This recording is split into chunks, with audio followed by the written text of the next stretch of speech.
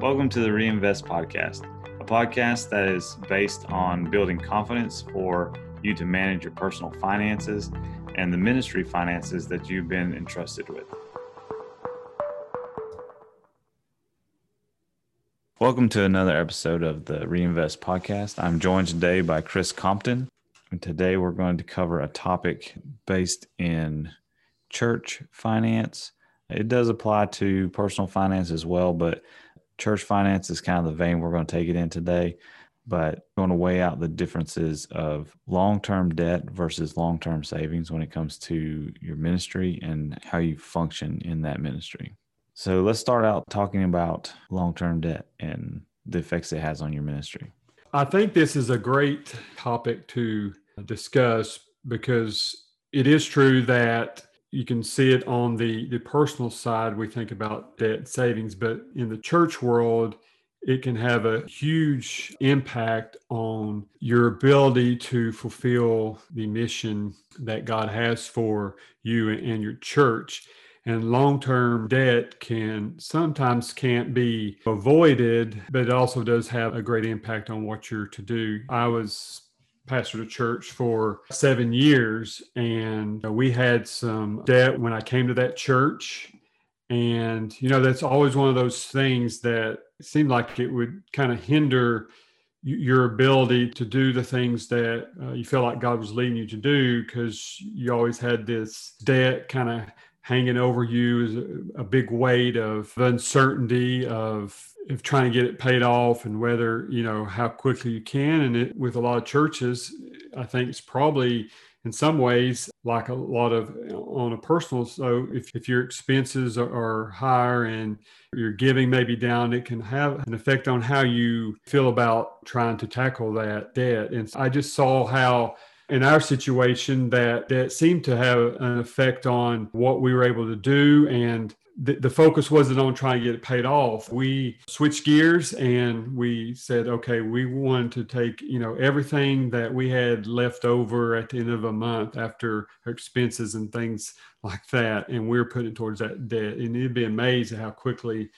I think within like 5 or 6 months, we had that paid off. So it wasn't a huge debt, but it was something. And so it helped us refocus as we thought about, what could we do after this was taken care of? What other opportunities could we have, or what direction could we take if we didn't have this burden of this debt up on our shoulders? And it really relieved us, put ourselves in a better financial position to do the other things that we wanted to do, but also just relieve that weight, a burden of that debt that hampered us in being more outreach and ministry focused. Yeah, I think I've been in churches that have had debt, and I've been in churches that have had no debt.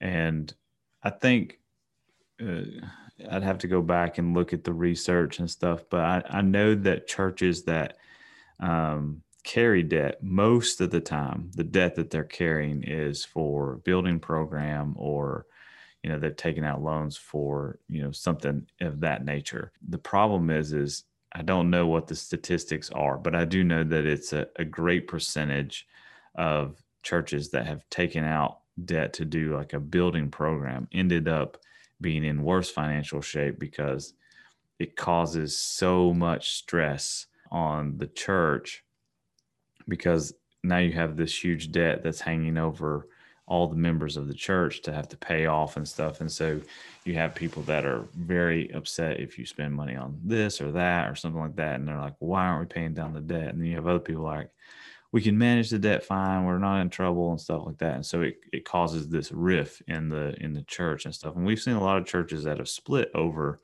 they were growing, they need to do a building program to expand the church, and then everybody gets upset and they split, and then they don't need as much room. They end up having to either sell or have the church relocate or something like that. And so it is sometimes it's necessary to do long-term debt, but it's very important to kind of weigh your options on that debt versus, some other options that you may have.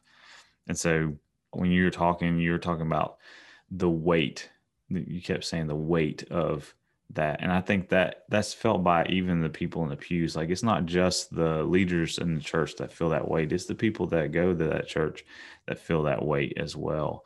I know we just at my personal church, we've just finished a massive debt payoff that we've had, and it was, it's like a huge weight has been lifted off of the congregation and stuff, of just saying, hey, we're out of debt now, we're back to square one. So the dollars that you send in for ministry go to ministry, and we're not having to pay off debt and stuff like that. And so it has some drawbacks to it that you don't necessarily think about whenever you're walking that road of, oh, we need a new wing on our church, or we need to improve the sanctuary and stuff. We'll take a loan out. But it's one of those things where it's got some unseen side effects that go with that.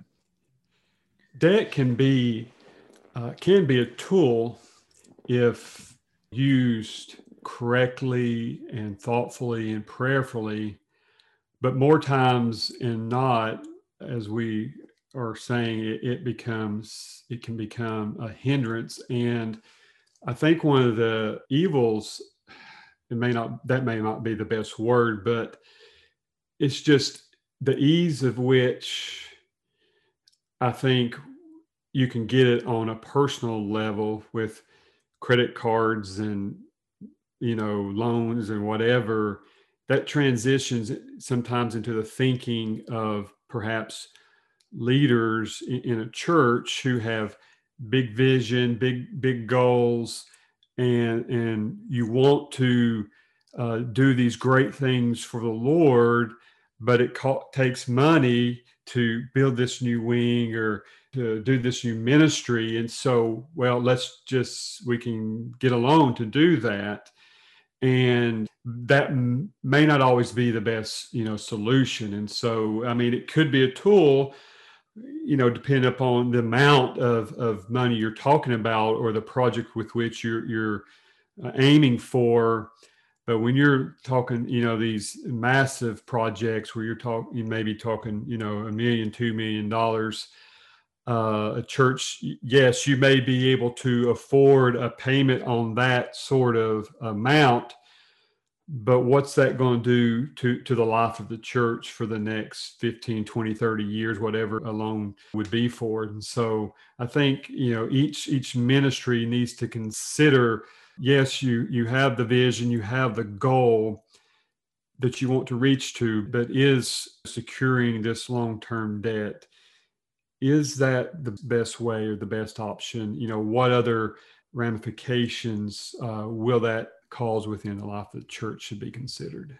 I think a lot of debt and debt management really is afterthought when we're talking about, oh, we need to do this, we need to do that. I think we get a laser focused on the ministry aspect of what we want to do, and we kind of negate all right, so what are the steps of getting there financially, and what are the best options for us to do that? And so, this brings us to our financial fact of the day, which is savings will give you way more opportunities than debt will.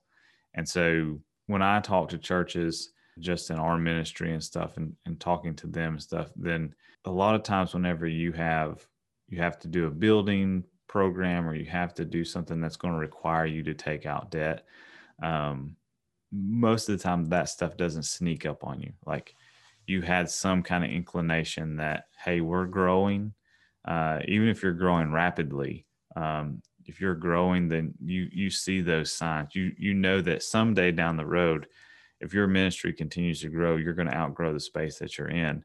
And so even if your church isn't growing, but it's just been around for a long time and it's going to need repairs at some point in time, then those things don't sneak up on you. Like, that's going to happen. Everything wears out, everything deteriorates and stuff. And so I think that if you do the front end part and you start putting money aside in your savings and start saying, all right, we know that one day we want to do a building program. We know that one day, our ministry is going to need a new roof. Our ministry or our church building is going to need a new roof. because our ministry is growing, then we're going to need more seats. We're going to need more classrooms. We're going to need more, everything. Then that stuff is coming. And so you start to put those pieces in place early on, and it will circumvent you having to have long-term debt or short-term debt because you've got the money set aside for it already. And I think one of the things that I've seen is you have the opposite kind of reaction. I see churches that have debt, that carry debt, that they are more pushing forward saying, we want to do this, we want to do that, and they'll take out debt to do it. But you see the reverse on some of the churches that have a lot of savings, and it's like, we don't want to do that because we don't want to use our savings because that's our safety net. And so I think that you have to strike a balance there as to being able to use the money that you've set aside, but always have a plan to replenish those funds to be able to do the next thing. Because just because you did this huge building project and you expanded your church to set, from 200 to 400, well, if we're focused on growing our ministry, then at some point you might need 600, or you might need to replace that building, or you might need to move because the road changed through there or something like that. So being able to always be thinking ahead like that allows you a lot of opportunities that, sometimes you wouldn't have. Like sometimes you might have an opportunity to do a church plant or do a sister church someplace. And, if you have the funds setting aside just ready for it, then when the opportunity opens, you can just move on that. And so I think that as ministry goes, I think we miss a lot of opportunities that we could take advantage of just because we weren't financially prepared. And that might be a harsh way of saying it, but I think in the way that God has structured his church, I think that there's opportunities that are missed because we just aren't in the right position to move forward on them. I can remember years ago growing up in church, and I don't think that maybe this is the thinking today. It could be, in some circles that this may be the thinking, but I can remember that having money set aside in savings and not being used was almost considered, like taboo or an evil, because why do you have all this extra money, set aside? That money could be used to give, to a missionary to help get them to the field, or that money could be used to give to this other mission work to help feed the poor, or whatever the case may be. We could go ahead and use that money. Why would you have this money set aside? And so, the thinking was for, yes, we want to use money for ministry, but let's not hold it. Whereas, I think now we need to shift that, that paradigm, if you still have that thinking, to be, saving money and preparing for future ministry opportunities. Not just ministry opportunities, but as we saw this last year, and the threat of the pandemic and what that imposed on churches and people quarantined at home, and whether people were going to give, and how that may have affected churches. And I know of churches who had to cut payroll and do different things because people weren't giving. There was a lot of uncertainty. And so yes, long-term savings and planning for future opportunities, but also can help you in moments of crises, if there was ever something like happened last year. And so it does give you more opportunities to be prepared for those crises, but it gives you opportunities to plan ahead, because in a church leadership, when you're planning your vision and stuff, having money set aside for these expenses that come up when you have to replace a roof on a church, or air conditioning goes out, or whatever, those emergency type savings, but also for long-term planning. And it would be better, I think, to have 5, 10, 15-year plan for that, and go ahead and start raising those funds ahead of time and preparing for those future ministries, versus let's just tackle it now. We can secure that loan, and let's do it the opposite way, because it is true, you get more opportunities when you have long-term savings.